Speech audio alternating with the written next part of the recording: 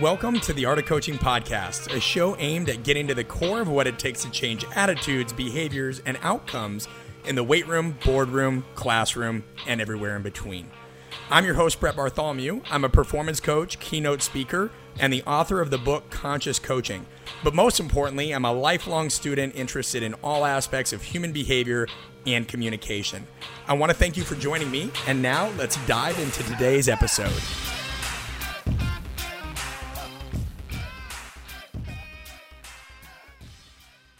What's going on, everybody? Welcome back to another episode of the Art of Coaching podcast. I'm here with my friend, Jena Gatses. Jena, what is up?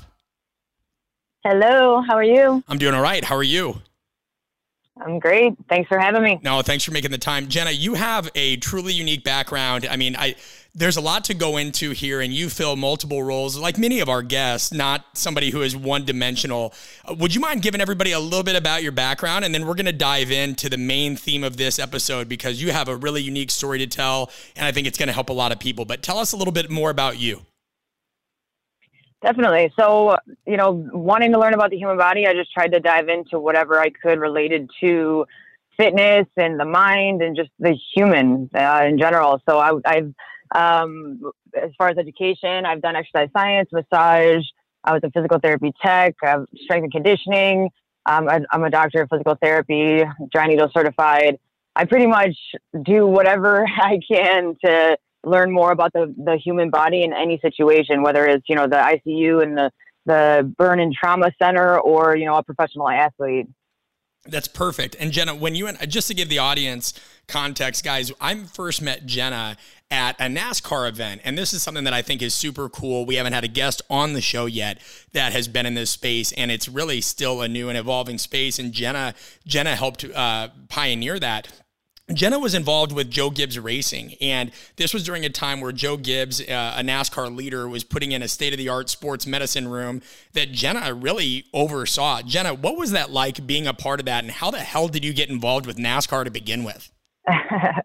Yeah, I know. It was amazing, actually. So they never had a full-time PT or strength coach. They kind of, they used people from in the area, like the hospitals would lend out a PT or a strength coach. So I was the first because Joe Gibbs Racing has 6 teams underneath them. And then I was also in charge. They have 3 motocross teams.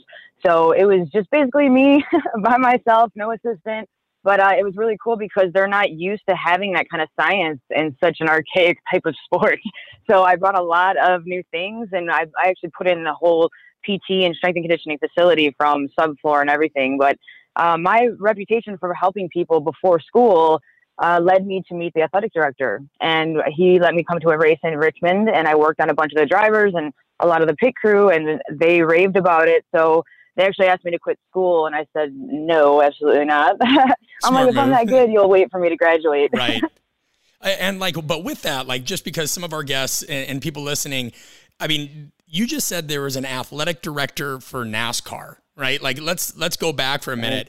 When did this all happen? And again, you and I reside a little bit more in this world, but for somebody not familiar with performance, when did NASCAR all of a sudden, why are people that are racing cars athletes? Why do they need an athletic director? Why do they even need this stuff to begin with? Right. Well, they're trying to be smarter about the sport. So, some of the guys I'm fighting, them doing dip while we're training, and some of the guys are ex-NFL players. So, they're trying to be smarter about it. Every 10th of a second counts. So when these guys are changing the tires, they'll change all 4 tires in under 10 seconds, and if a stronger, faster guy can outbeat another pit crew guy, then they're going to try to get those advantages anywhere they can.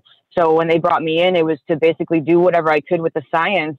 I was traveling with these guys every weekend. We have our own planes. I still work with a lot of them, but we had our own planes. So I got to manipulate any variables I could.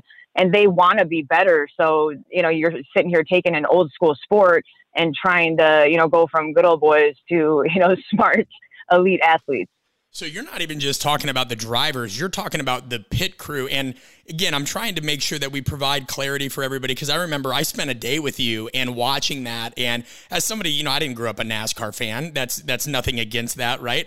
It just wasn't my upbringing. I didn't either. Yeah, but seeing that, I'm watching, and I remember you telling me, you're like, yeah, the pit crew, this and that. I'm like, nah, bullshit. Like, let me see this. And then I watch these guys in action, in like more in-depth action, not just what you see on TV.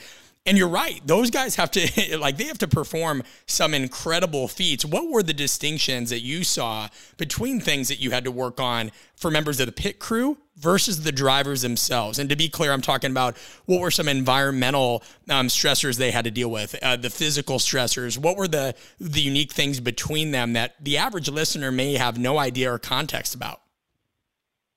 So, I mean, you were down in the pits with me. You see how it is. It's extreme. You know, cars are flipping around you. You know, everyone's crashing. We've had cars drive by and hit lug nuts, and the lug nut will actually shoot up and hit someone in the face. I've had to take people to the hospital for shattered eye sockets. So, you know, some of my guys have gotten lit on fire, some of the pit crews, because, you know, the cars, they're just trying to win. So whatever they can do, if, you know, the car crashes and it comes in and it lights on fire, and, you know, or they're trying to bang outside part of the car because it crashed into the wall. There's so many different variables for the pit crew. And then the driver, I mean, you can't really control anything because you can crash at any time, depending on how another car hits them. So keeping their body prepared and keeping their stabilization on point and their coordination on point, that's how they're going to stay the healthiest. Because if you just, you know, go sloppy, then that crash is going to affect the body that much more. So, you know, the overuse with the pit crew is the most important thing that I tried to, you know, contain. But, you know, again, the random variables all over the place. And even on the airplane, you know, the environment that they're in, it changes and is extreme at all times. Yeah, I remember, you know, and I almost got sidetracked with what you said there. I'm sorry. This is what you get when Jena and I do an interview together. Both of us can get really serious about our craft, but so when she said lug nut, here's a random fact about me, not to make this about me, but for right now to make it about me. One of my favorite movies is Saving Silverman. And I'll never forget the part where the guy at Judith wanted to sit down in that chair that Jack Black had spilled his nachos on. It wouldn't recline. His friend fixes it and goes, got it. It was the lug nut. So I apologize. I almost lost it when he said lug nut. Just a call back there.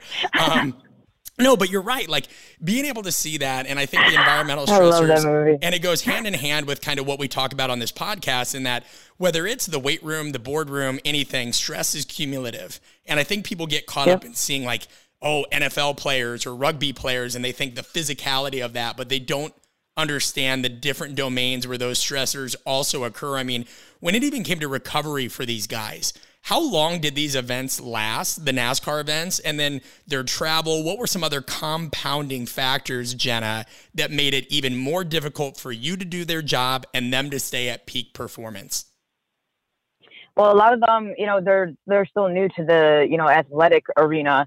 So I had to convince a lot of guys. I was working with a lot of egos, and even higher above me, you know, the egos, it's a different sport, you know, they're not very scientific. So having to, you know, that's where I come in and I do my job and I educate them. So it's important for me to establish dominance and to show them I know what I'm talking about through the results that I'm showing them, you know. So that was important, and that was my number one goal at all times. But you totally throw me off now. No, you're fine. We're talking about just the compounding stressors. The fact that, I mean, when I met, definitely. We were out there all day, and then they sleep in these different trailers, and they have to, you know, the travel schedule. I remember, you know, when I would try to catch up with you, you were in a different state all the time. And we often hear about every weekend. That's what I was going to ask. Cause you know, we'll have rugby teams and baseball teams and basketball that their travel schedule is intense, but you guys go every weekend. And was there really an off season in NASCAR ever? No. So it's actually the longest season in pro sports. And the only off months were December and January. So every other weekend, besides 2 other weeks of the year, you're traveling somewhere else. So like I said, we had our own planes. Wake up 5 a.m, you get on the plane, and then you go. The races sometimes would last 7-8 hours. So if there's crashes or if it's raining, you got to wait for the track to dry. Like, it's intense. And so the guys, they would go and sleep in the haulers above, like where they store the cars on the haulers. But then, you know, if a race gets rained out, it's not like they cancel it right away. You were there during a rain out. You know, we got to entertain ourselves. We found sticky hands or hitting people, you know, so you're there all day and they don't cancel it right away. So then if it rains out, you just wasted the whole day. You're there dragging, eating bad food, you know, and your body's probably not prepared to do anything. And then the next day you go back and do the same thing. Yeah, there's a lot of issues there that, again, what you mentioned, the food and everything else. Real quick to go back just to make sure everybody's on the same page.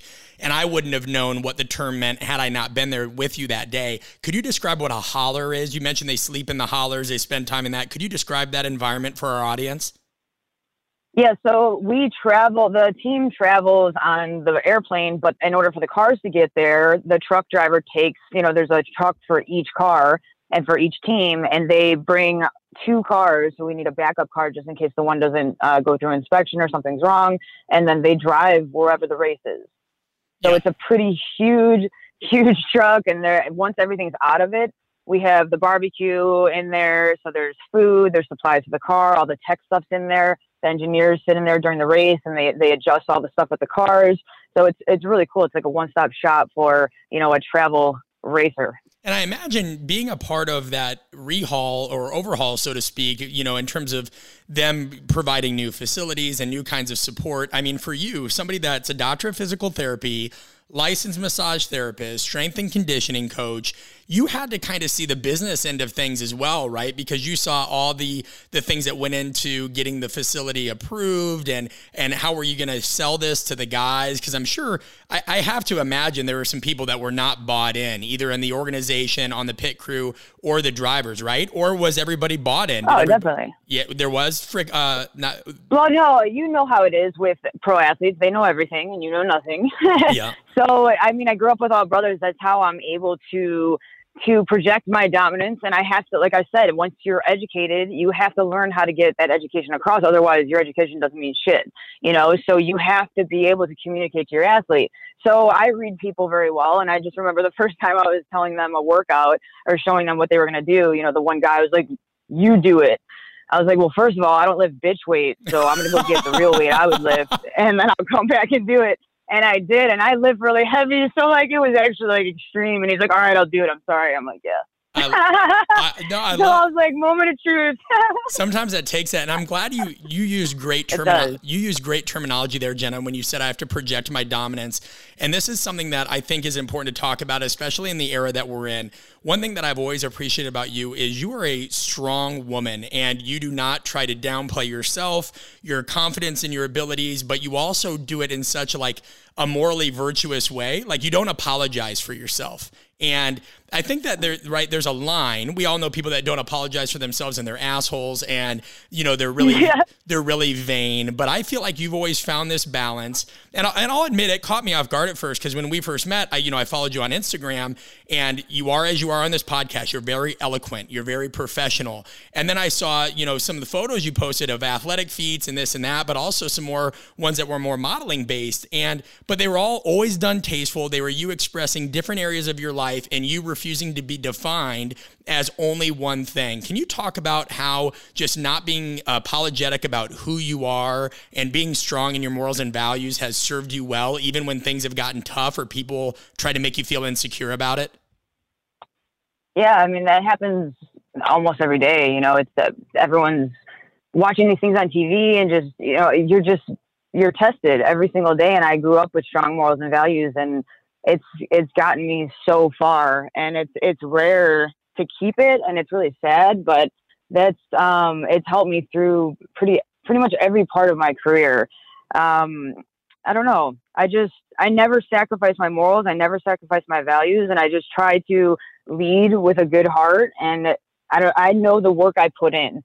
And so that's how I can carry my head high. You know, I know the work I put in. And if I don't know something, because no one knows everything, you know, and especially like in the NASCAR world, it was, you know, just like the buy-in, like we were talking about, some of the coaches, like with Joe Gibbs' son, you know, the one son, he has 2 sons. And when the one son took over, he was more old school.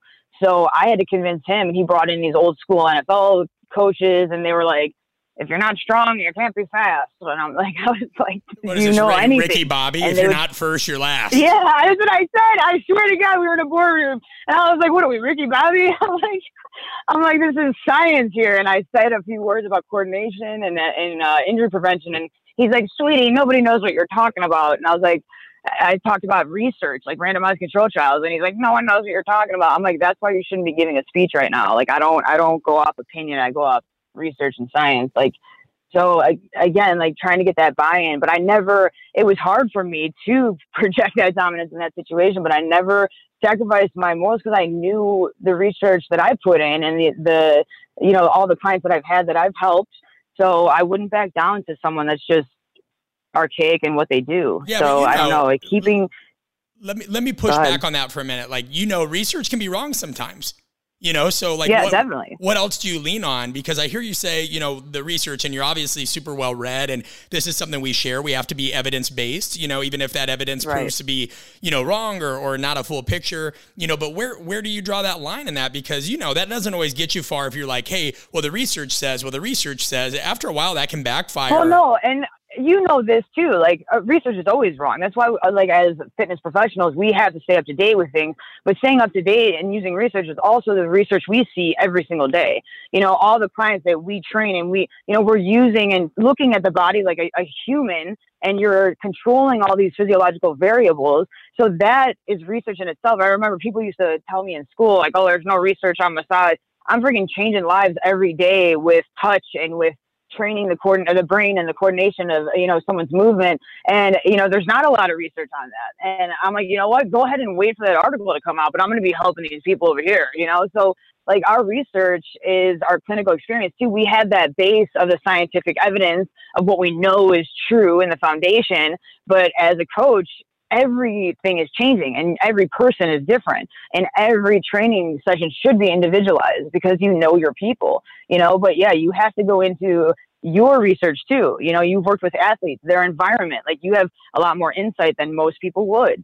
So research is not only the paper, it's you in your craft. And if you are basically good at your trade and you put in the work, then you can change those variables and know you can stand behind that because of the research you've put in as a coach as far as your experience. 100%. And I want to shift gears with that in a moment because you mentioned some things along this, and on, we're recording this just for the audience. Like it's September 25th, 2019, although this won't release until later this year or early 2020. But today I had posted something, and this is another thing we have in common, and it leads into your adventure, which I think the listeners will find fascinating.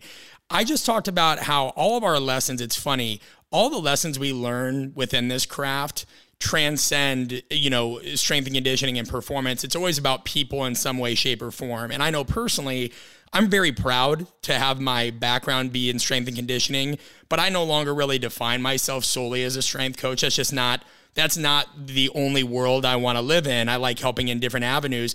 And you do that too. You've moved cross country to California after your chapter with NASCAR, Jena. Now you're working with celebrities, and I'll let you disclose the names if you want, because I don't want to, it's privacy. You've worked with geriatric populations, but you're also expanding into different realms of your own quote unquote brand and business and future as well. Can you give the listeners a little bit insight onto that journey and how these lessons have carried forward? Yeah, so going into anything that we do, looking at the body like a human body, I'm just basically refining people's skills within their craft. So I moved across the country. I did the NASCAR thing. I still have a house out there, and I still work with a lot of the drivers. I actually just went to the race last week and worked with Denny Hamlin in Vegas. But it's kind of crazy to still work with them. But I wanted to branch out on my own. Me being in charge of the strength and conditioning and the PT with 6 teams and 3 motocross teams, like it was a lot. So I moved across the country. I always had my own LLC, and I had some CEOs that needed help. And everything I do is the same thing. It's just taking the person and adjusting their environment. So the CEO, it's not a football field I'm working with. It's a private jet where he's sitting all day long, or something like that. But I'm just refining the human body within a different environment. So I mean, I love that. I've worked with degenerative brain diseases. I've worked, burn, trauma, wounds, and Alzheimer's, like anything where I have to study the human body even more and look into depth on how it functions and how it reacts in different situations. But now, I mean, yes, I'm working with, the extreme, but I'm also working with professional athletes. I work with a lot of professional boxers. I'm at Peter Berg's gym. He creates all Mark Wahlberg's movies. But at a church, he has a boxing gym in Santa Monica, California. So I'm working with a lot of professional athletes out of there and celebrities. But yeah, whether they're a celebrity or not, I look at them as a human being, and I try to just refine their movement and their way of thinking. Mindset is huge too.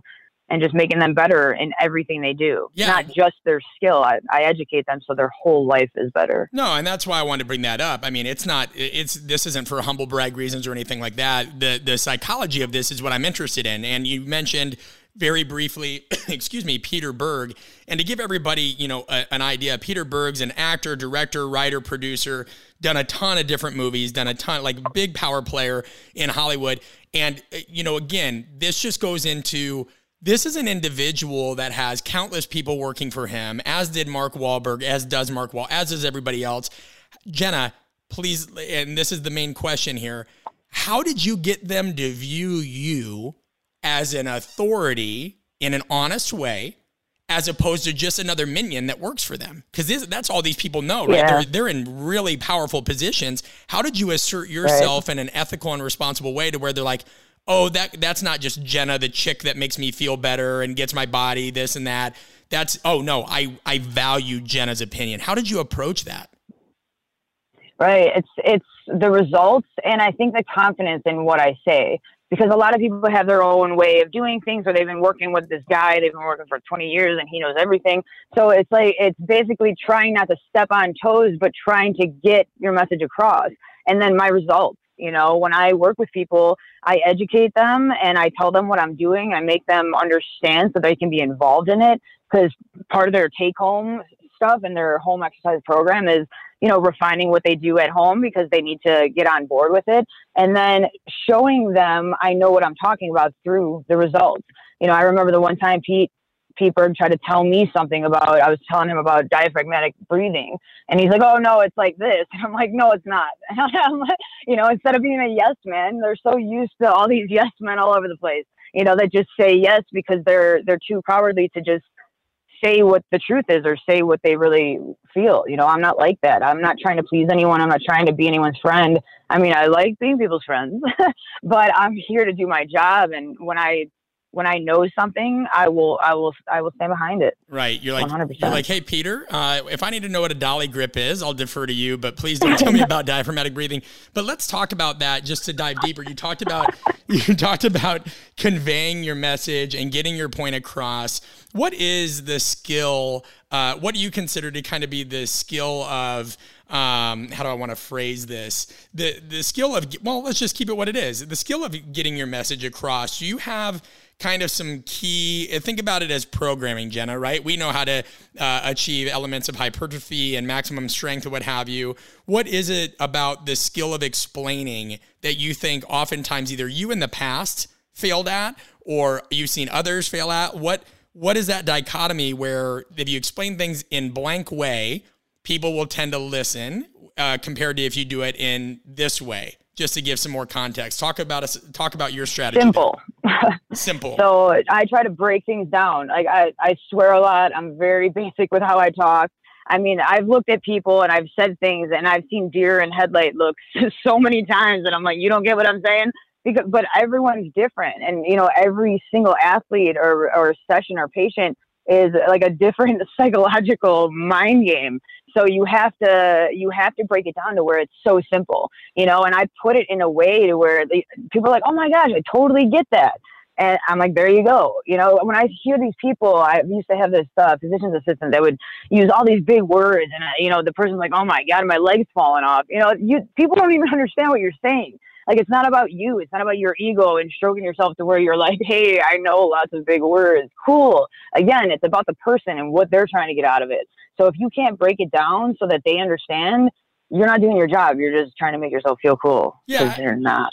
And I can appreciate, I can appreciate that. But where do you strike the balance between, there has to be some element of self-disclosure when you're building trust with people, right? Like it can't be, right. It can't be what's called I talk about it in my book as a parasocial relationship. That's if I know everything about you, Jena, and you know almost nothing about me. So, obviously you have to let these people in to a degree.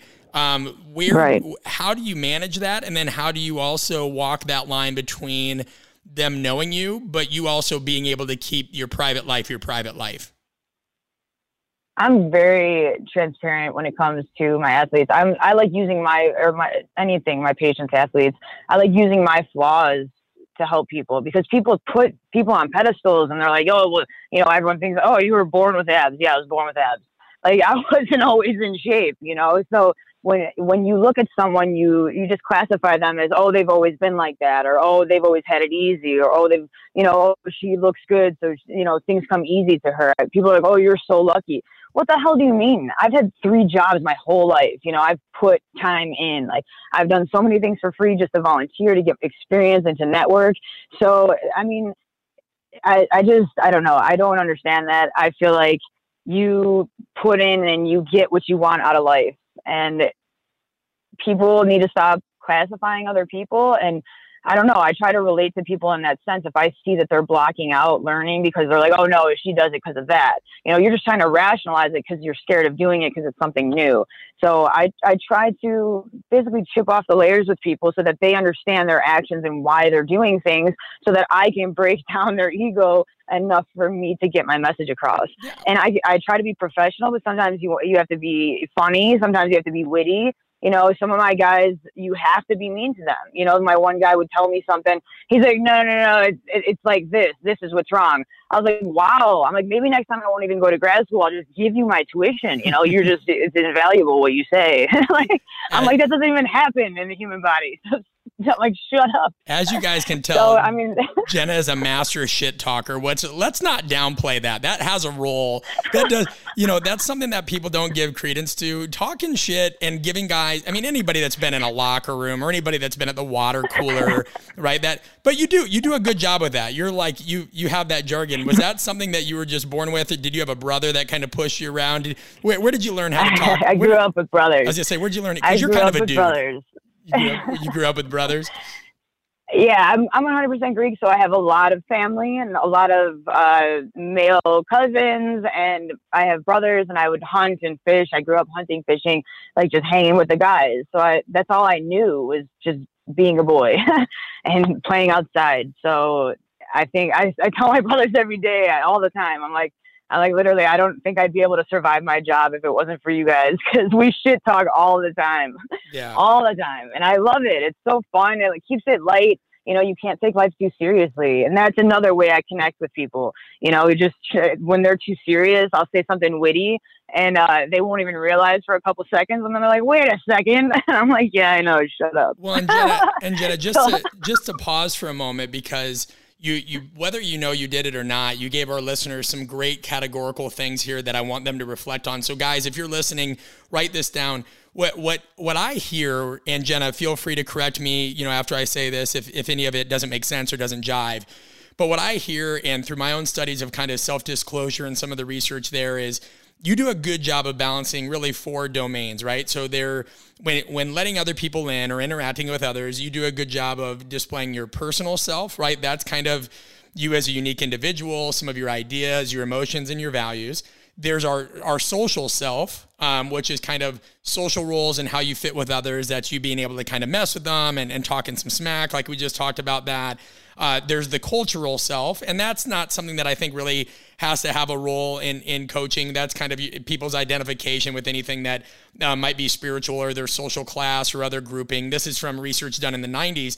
But then finally, there's this professional self, and that's where you, as you mentioned, Jena, you get to display yourself as a subject matter expert to a degree. But the way I look at that is there's these 4 dimensions, and we always kind of have to surf back and forth. There's times where we disclose something personal. There's times where we show different social sides of ourselves. There's times where, the cultural thing fits, right? If you're a coach from Ireland, or like you said, you have a Greek background, like if you meet an athlete that comes from a Greek family, there's strong cultural bonds there. So I bring these up because oftentimes when people say, well, how do I build buy-in with people? I'm like, listen, like there's so many different jumping points. If you just take the time and listen and dig, does what I said make sense, Jena, or was I off on that? And feel free to say, okay. No, exactly. And like, especially too with athletes, if you haven't done anything in their sport, they act like you're some foreign person. Like, oh, they don't know. Like the pit crew guys are like, they've never been a pit crew guy. So, they don't know. And, that's where, again, you have to display your education. You show, your skill within their skill. Your skill is the human body. So, movement, coaching, all of that. And part of that is connecting with them and all of the psychological factors. And it's such a huge part. It's seriously, I feel like we're just therapists all day, and you're dealing with someone where you're trying to take the stressors they're creating in their own mind, combined with the environmental stressors, and you're trying to make them better at what they do. So it's just so much fun. I feel like every single day it's a new puzzle you have to try to fix. Yeah. So whether it's one thing or the next, it's like you have to take everything into consideration. Yep. And my next question actually comes from a listener, and it gets a little bit serious here, so I apologize if it makes you feel uncomfortable, but she did ask a super valid question, and it's not one we've addressed on the podcast yet, but it is one that people have to deal with. And everybody, what I'm about to say, like just, think about the bigger picture here of what we're trying to do in guiding others. I want you to know that when you guys ask certain questions, I listen, but we also want to ask people like Jena who have dealt with this. Jena, so the listener said, and I'm going to paraphrase because it was a rather long email, essentially they're a female coach in the field, and, they try to make sure that they manage their appearance in terms of wearing appropriate clothing. They don't try to draw attention to themselves. They don't try to do anything in the workplace. But they have a hard time dealing with, athletes coming on to them. And they feel like, no matter what, even if I make it very clear and I walk away and, ardently I let them know that that's not appropriate, I'm trying to do my job, they're like, it happens. And she's like, I've tried to do a lot of different things to continue to suppress anything like, I wear longer shorts or I wear this. I've talked to my bosses about it. And I just feel really uncomfortable because I still don't know how to deal with it. Now, Jena, and my, again, listeners, my wife wouldn't mind me saying this. Jena, you're a very attractive woman.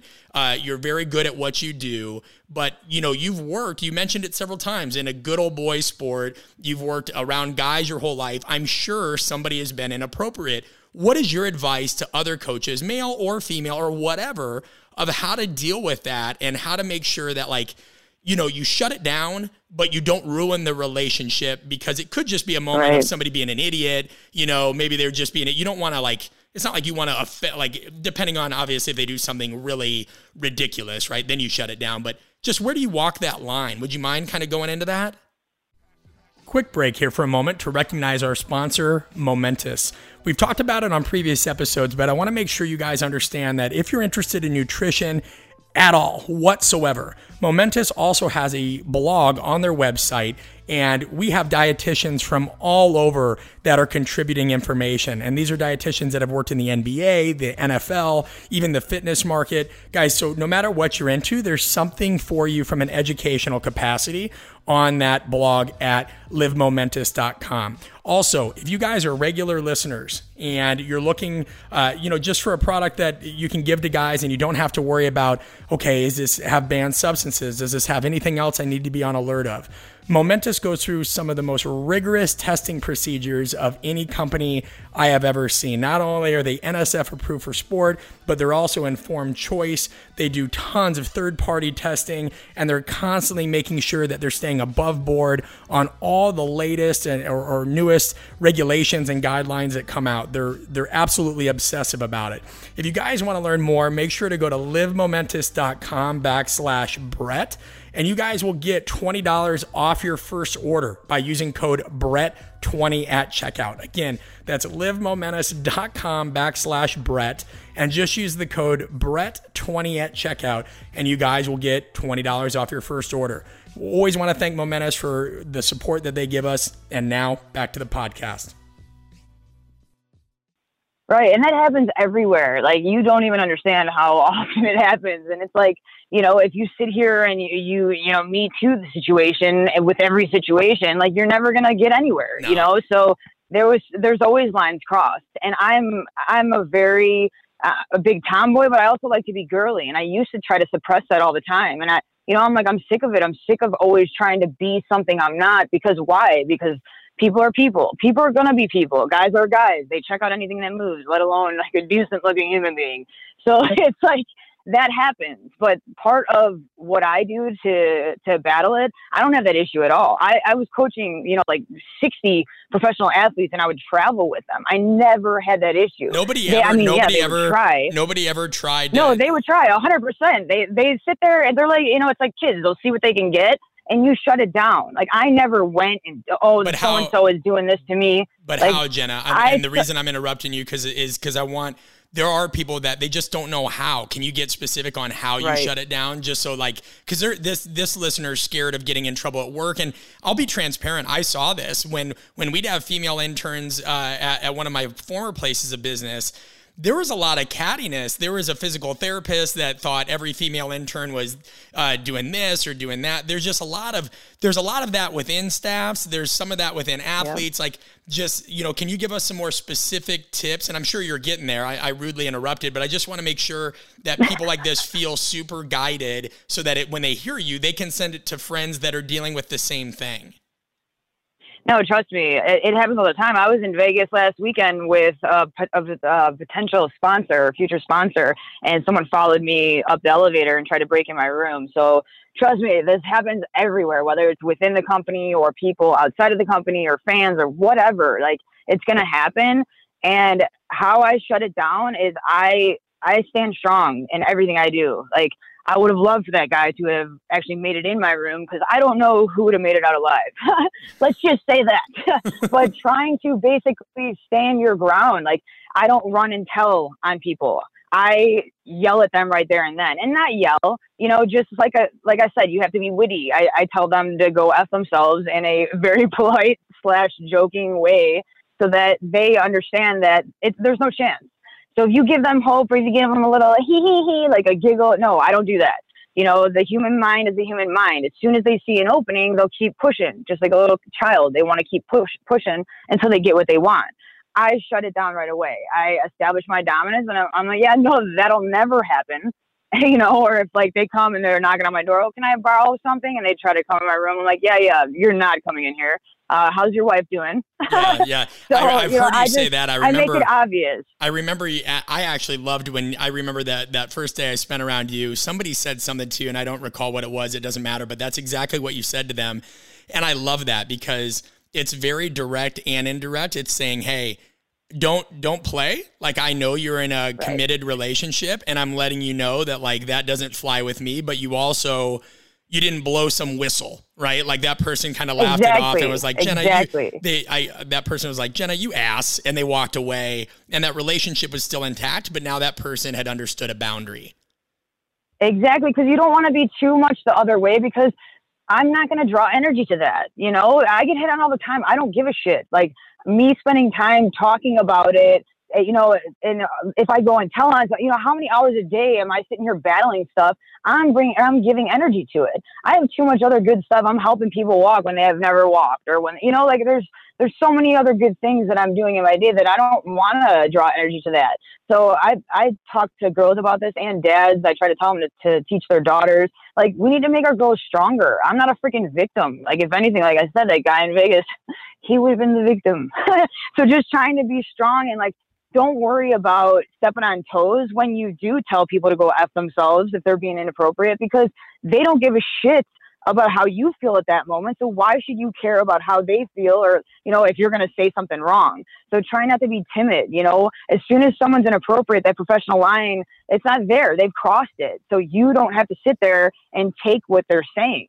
Just be you and do what you need to do to make yourself comfortable.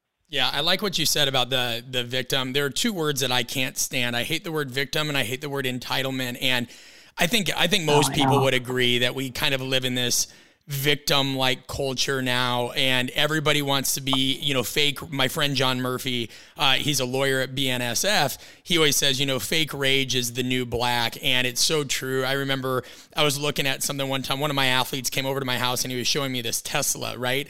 And he had posted something online about it having zero emissions and the footprint. And somebody was like, oh yeah, all the emissions were during the creation of that car and this and that. I'm like, bro, now we're getting mad about stuff like this. And in the morning, my wife will have the Today Show on, and some reporter drummed up some tweet. This guy had raised like $1 million for some charity. I can't remember what it was, and it doesn't matter to the point. But some reporter found a tweet that he made when he was 16 and went viral with it. And then this guy lost all of his sponsorship. And it was like 20 years, it was 20 years ago or something like that. And I just thought, like, has that reporter raised $1 million for something? Now, of course, there's lines here and whatever, but everybody's a friggin' victim now. Like, what do you think about that kind of culture, and what is it doing to not just our profession, but professionals in general? I mean, I can't stand those words too, the victim and the entitlement. No one's willing to put in the work, but everyone thinks they're owed something. Like, I put in the work, I see people who have put in the work. I've, see people that live with nothing and they act like they have everything, so just the perception of our society right now is very skewed. Everyone's, again, they're entitled and they don't want to do anything in return, and they don't want to live by a certain standard. So I don't know. I cannot stand that. It drives me nuts because I don't know. I feel like you need to put in the work and do the time in order to get what you want out of your life. So no one's going to give you anything. And I don't think that people should give you anything.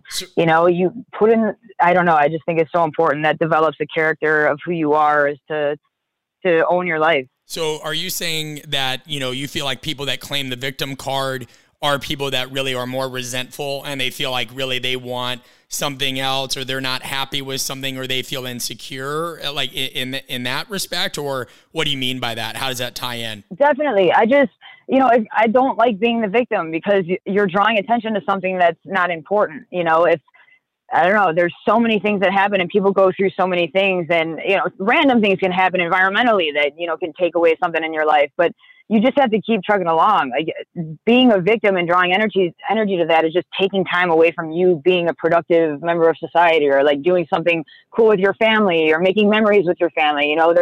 If you sit there and harp on everything you do that's negative, then that's going to be your whole life and your mindset. So mindset's a huge thing. If something happens, I deal with it, and that's it. And then, if I see someone else struggling with the same thing, maybe I'll give them the cues of what I use to get through it. But to sit there and just go over it again and again and again and be a victim, it's just a waste of time. Yeah. And no. It's just someone being egotistical, or not knowing themselves enough to know why they're doing it or why they're sad with the situation. Yeah, it's a way to funnel attention. And again, this can go a lot of ways. Are there some people that are actually victims of horrendous crimes and things like that? Yes. That's not what Jena and I are talking about. We're talking about people that consistently pull that card almost as if it's reflexive. Now, Jena, one thing, and I think you and I share this as well. Real quick though, just so I'm going to go ahead. This if you say something. But I mean, I love failures. That's what makes you who you are. So if you fail, learn from it. If something happened in your life, it's only negative if you don't learn from the situation. So everything that happens, everything negative that's happened in my life, it's made me who I am, and it's introduced me to people that I needed to meet in order to see certain things and to learn certain things and to progress and grow as a person. So, I mean, there's no victim in anything. I feel like if you don't learn from something, yeah, you're a victim of your own mind, but learn from everything. Like, people go through things, and like, I don't know, God or the higher being, they're trying to show you something. So if you're just closed-minded and you sit there and sulk, you're missing the point. Life is so much fun and there's so much to see and to learn, but if you shut it out, you'll never get anywhere. So then what's your most valuable failure? What do you and I know the most questions are really hard, right? But like, what you said, you love failure. What is something you consider one of your most valuable failures? A moment where you're like, thank God I went through that. Oh my God, there's so many. That's fine. Just share, that's okay. Just share one. It doesn't have to be the one, but share one. So, my parents were really strict. I would cry if I got a B in high school. And then when I went away to school, I'm like, wow, I don't have a curfew anymore. So I live with my brother, and I let my grades slide a little bit in undergrad to where I had like a 3.2. Well, grad school is very competitive to get into. So I sat there, and say 600 people apply, they pick 20. And so I only applied to a couple schools. So I was waitlisted. And I just remember thinking, like, what the hell? How can I applied, like, I didn't realize that I could maybe not get accepted. So it was such a kick in the ass to be like, oh my God, I'm waitlisted. I'm a failure, So I had volunteered for everything. I did after school programs with kids. I did cadaver dissections. I would host them on the weekends just for free, just so I can learn more. Started doing massage. I started retaking classes just so I can get a better grade to raise my GPA for the next time I applied.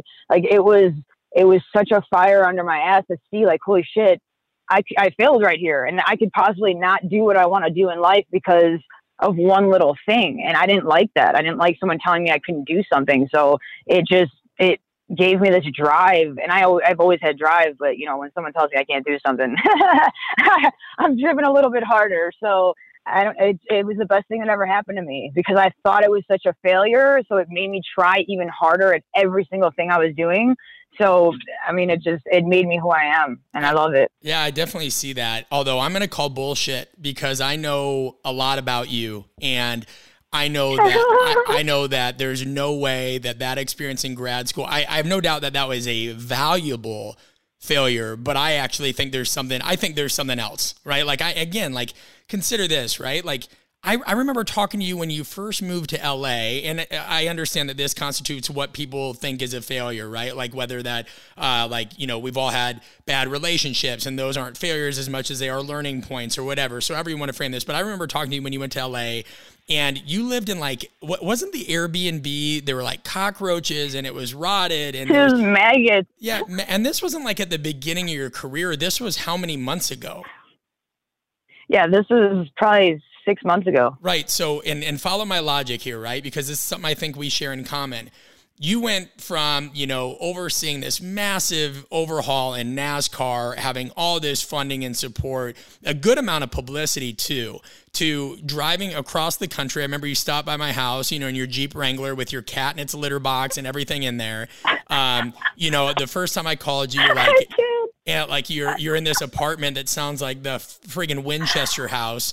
And I remember I could relate, because once I'd worked at Nebraska and Southern Illinois and Athletes Performance, and then I went out on my own.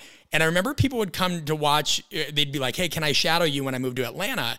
And some of them were surprised, because they'd see me pull up in my car, and I'd pull all this equipment out of my car, training guys out of a local high school, setting everything up, breaking everything down. And one of them was like, yo, like, I'm confused. Like, is everything okay? And I'm like, what do you mean? And he goes, well, you've done all these things. You're 13 years into your career. Like, you kind of just look like me. It's almost like you're getting started. I'm like, well, that's what sometimes career transitions look like, man, when you go out on your own and you roll the dice and you do this stuff. Yeah. Like, again, there's no overnight, like, nothing's owed to you. What are you talking about? And I think that confuses people, because those things show them a reflection of themselves. But I am going to call bullshit on your failure, or at least, like, was there at least a time where you laid in that bed in the maggot infested whateverness of LA, surrounded by some of the interesting people in LA, thinking, oh, fuck?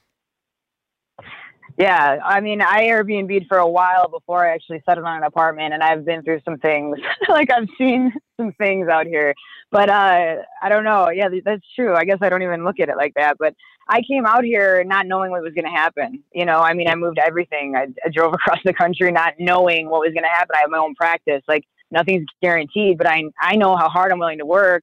And I know, I mean, I'm paying my student loans, everything. So it was scary, but anytime I get comfortable, I try to create that fear. Like, I love new situations to where I have to be scared in order to get out of it. And I have to decide and, look at the situation and assess things and see what the best way to handle things are, so I love that. And it's scary as shit, because I remember that place, I can't even believe it. There's maggots everywhere. And I'm like, what's happening here? I'm like, my cat's eating these maggots. He's going to get sick. I don't know what's going on. Weren't you deadlifting? You have a trap bar And by the way, remind me, because I want to go back to why, I want to know why you need to create fear. That's interesting to me. But you had a video, because, you know, so many people are like, oh, I can't train or I can't do this because of this situation, that. Was it in the maggot-infested room where you were also trap bar deadlifting super quiet because you lived in like a multi-floor complex and like there was nowhere to work out? Like, tell me about that. What the hell is going on with you? No, I'm very, like, again, no entitlement, and, like, I don't like excuses. You can do whatever like, I'm the one at the airport with my suitcase in hand doing, like, carries up the stairs, you know, like, I'm taking the stairs instead of the escalator. Like, you can, that was my apartment in Marina Del Rey, but I try to make fitness available. I have a very, very crazy life and schedule, and I'm like, hey, if I can only get this in, if I put this trap bar in my kitchen, then I'm going to put this trap bar in my kitchen. And I like that environment. I like having weights. I have stall bars on my walls. So I'm doing pull-ups and ab raises and back bends and all this crazy stuff. But I want it there because I want to be able to do it when I can. So if I'm not going to create a stressor and be like, oh, I should have done it. Oh, I should have went to the gym. No, just do it, you know? So I just try to create the environment I want to live in and just do what I say I'm going to do because I know what I need in my life. But why do you talk to me about why you feel like you need to create fear? And as somebody, because I'm somebody that I'm interested in what makes people tick, right? And I have some idiosyncrasies, way too many. But like, that's a really interesting one to me. Why do you have to be, what does fear mean to you? One, just so we can all get on the same page of what you mean exactly by needing to create fear. What does it do for you? And then, like, what does it mean to you and what does it do for you exactly? So again, just assessing it as the human mind, we get lazy, you know, even with exercises, like subconsciously, the human body is so lazy. It's just trying to take the path of least resistance. So when I get comfortable, I don't like that because you start to slack a little bit. And, you know, these are subconscious things where I'm obsessive with detail and I don't like to just sit back and do the same things I've always done. So creating that fear and having that fire of, you know, that healthy bit of fear, that little bit of anxiety that drives you and motivates you to want more. If I don't feel that, I create it. You know, I put myself in a situation where I don't want to be there and I know I don't want to be there, but I know it'll be good for me. And I love it. And I love being in those situations and trying to handle it in the best way I can. Do you feel like you deal with a certain level of anxiety even, you know, in terms of, and not like anxiety, like, oh, I'm sitting against the wall, you know, rocking back and forth, not to poke fun at any form of like anxiety or quote unquote mental illness or whatever. But I know for me, like, I know I definitely have anxiety. That was something I had as a teenager, and it wasn't like, oh God, sweaty palms, groups. I've just always been somebody that has been, and I think mine, and I'm just trying to disclose here a little bit so I can guide you on the question in terms of what I mean by this. I've talked about it on the podcast before. I had, you know, grandparents that died early. My parents got divorced. I saw a lot of weird shit. And like, as a kid, I tried to process it all. And I was probably like super serious as a kid. I just remember like, I felt like, oh my God, there's not much time left. I need to do this. And if I don't do that, I never had comparison with others as much as like, I felt like I wanted to go in the ground knowing that I put my all out there. And that has always compelled some level of anxiety to the point where I've even had to, I talk fast to begin with, but I've had to monitor that. And just listening to you, you have such a unique and wonderful mind where I can tell you have so many damn ideas in your head. I wonder what your character would have looked like if you were animated in that Pixar film Inside Out. Because I feel like you would be like hyped up in a Mario Kart thing, bouncing off the walls, just shooting shells at everybody. What is it like inside your brain, and how has that anxiety served you? It's so true. Someone crashed into my Jeep, and I'm in a little rental car, and I was talking about how fun it's been to Mario Kart all day long. So yeah, that is me in real life. But I don't know, that fear and that anxiety, it's not stop, you know. And that, again, I have so many people that are like, oh, everything is easy for you. No, it's not. It's not easy, and it's not for sure. And it's not. I 100%. I'm entitled to this. You know, stuff happens, but that fear and that anxiety, like, if you can use it and you can be in control of your own brain and your own thoughts, you can use it as a motivation and you can use it to be healthy in your life. And I love that fear and anxiety. And I know that I'm not always secure, but I know that I'll put in work to either learn something or talk to the guy that can help me, or, you know, so you have to be able to understand as a human, there's always a way to get out of a situation. There's always a way to better yourself in a situation. So if you don't let that situation control you and control your mind, I mean, the human mind is unstoppable. So I look at everything like that and studying it from that way. And yeah, my freaking brain is nonstop all the time. Ideas. So and then human movement too. I can't get it out of my brain. Like I book my flight based on what side of my neck is tight so that I can stretch it while I sleep. It's real crazy. But what do you do? It's what makes it interesting. You're right. And I always think that it's important to talk about these things because like, I can't stand motivational speakers that, just it's all positivity and this and that. I'm a big believer, and I talk about this in my book as well. And it's like, you got to acknowledge your dark side. You got to acknowledge dark days. You've got to acknowledge things. I think our vices are sometimes our virtues, and our virtues are sometimes our vices. And, it's all about how you manage that and scale that. So no doubt that anxiety, that resting anxiety has served you well in many circumstances. But Jena, how do you slow that down sometimes? Because even people listening to this, right, in this podcast, we've covered your adventures with NASCAR. We've talked about managing, innuendo and stuff like that from members of the opposite sex, maintaining professionalism, your ethics, your values, your journeys. So much gets packed into what has been 52 minutes so far. People can't slow down, and they just go on to the next podcast and on to the next podcast. And then they don't get the full benefit of the moment or the resource. So what do you do to slow down and make sure you don't make that same mistake and you actually live kind of in the now? Is there a go-to strategy? And please don't say meditation, that you sit down there. Like, I love that works for some people, and I encourage whatever works, but I feel like that's kind of just become the answer, right? Like, what do you really do? Yeah, but again, just like with the fads and stuff, people don't even know what the frick meditation really is. So, become one with the universe. No, so I look at it again like a human body, physiologically what's happening. So when people say meditation, basically it's the rest and digest state of the human body. So when I was younger, I used to study the Buddhist culture, and they could, with their mind, they would sit there and meditate and they would imagine all their blood on one side of their body. And then if they would cut the one side that wasn't, they wouldn't bleed. So I'm like, if the mind is that powerful to be able to do that and to be able to control your heart rate, like just by thinking about it, you can lower your heart rate 10 to 20 beats by trying to breathe and relax with your diaphragm. So like, if we're that powerful, then, we could do so many things. So I bring that into everything. So taking that whole state of meditation as like the rest and digest, the parasympathetic state of the human body, that's where you release hormones that help you recover and restore and get your thoughts together and get that clarity. So it's not even the meditation. It's just time alone without stimulus. Those float tanks, like the salt tanks, where you're sitting there and you're in a dark room and you're just floating and you're to yourself. Everyone's so about, let's hang out with each other. We got to be here. We got to be there together, blah, blah, blah. I like being by myself.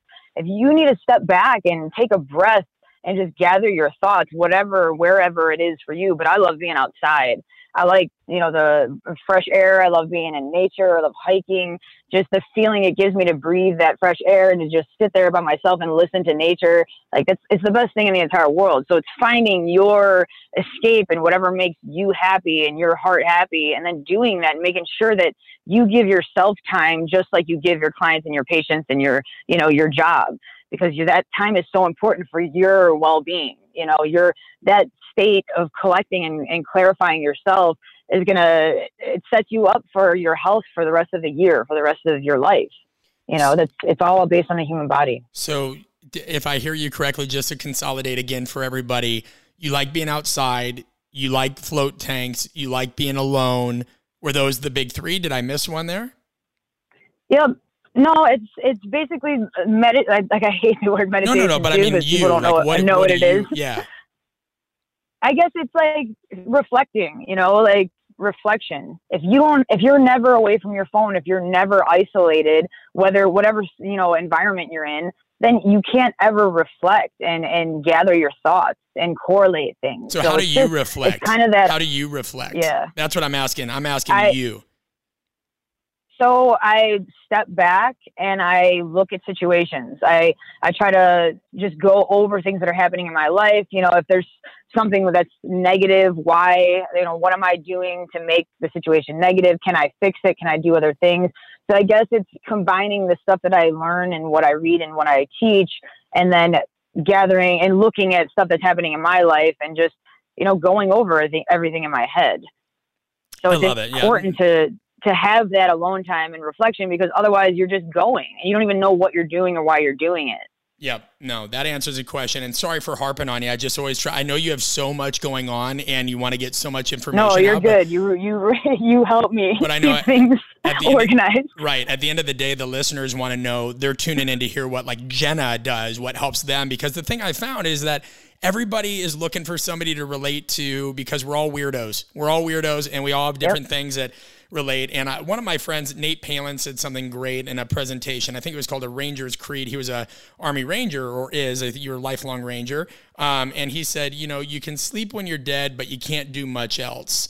And, you know, some people take that as like this hustle culture thing, which that's not what Nate meant. It was, you know, like sometimes you got to make sure that you're taking the time and really discerning your values, and you're not tempting fate in the wrong ways, and you're staying centered in whatever makes you tick so you can make the best damn decisions you can in the moment. Now, you touched on not worrying about failure, because there's beautiful failures, and that's just a reality. And I think there's so much more people could learn from you, Jena. That's our time today, though. But like, where can people reach out to you so that they can connect? And guys, I would highly recommend it. Go visit Jena. She's an open book.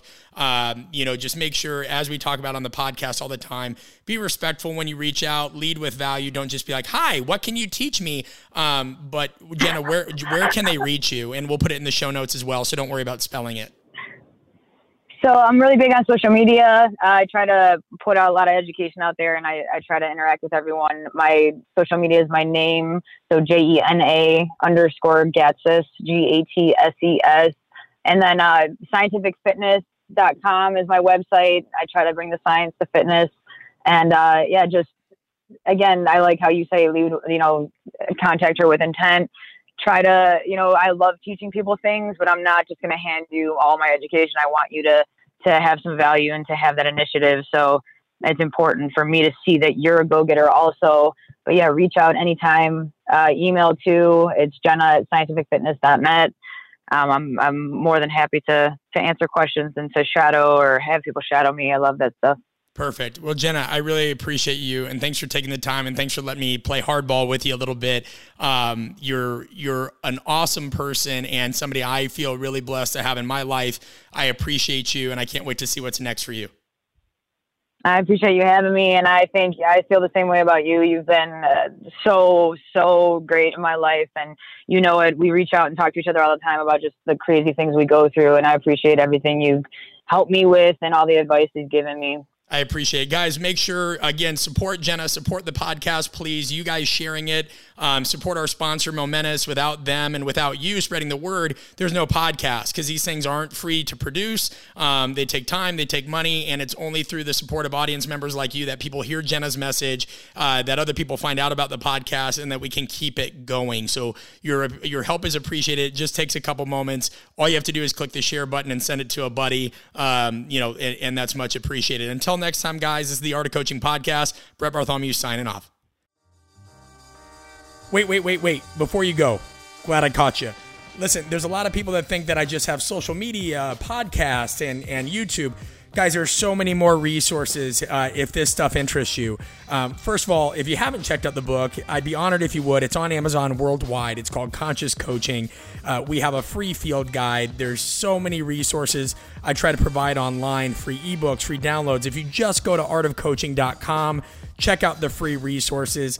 There's also online courses. So whether you're interested in the coaching, communication, psychology side, we have an online course called Bought In. That is a great resource. It's research-backed, and it applies to every profession. You do not have to be a strength and conditioning coach. Literally, I use the term strength coach and athlete because that's what I do. But just like you read an article or a book by a former Navy SEAL or somebody that owns a company in Silicon Valley, All these things are relatable to other fields. Also, if you're looking more into career management, whether that's you trying to learn more about marketing, contract negotiation, networking, resume writing, all these things that go into the messiness of trying to create and cultivate a sustainable career, we have a course for that as well. It's called Valued. Both of those are found on artofcoaching.com. Remember, the podcasts and all these other things, I can only share so much, and we try to do it in so many other mediums. So please, I'd be honored at your support. We try to make sure and donate a percentage of the proceeds every year to either fight Alzheimer's, cancer research. We donate to local police forces. We try to do a lot of different things, and we can only do that with your support. Thanks again for listening to the podcast, and I hope you enjoy those resources.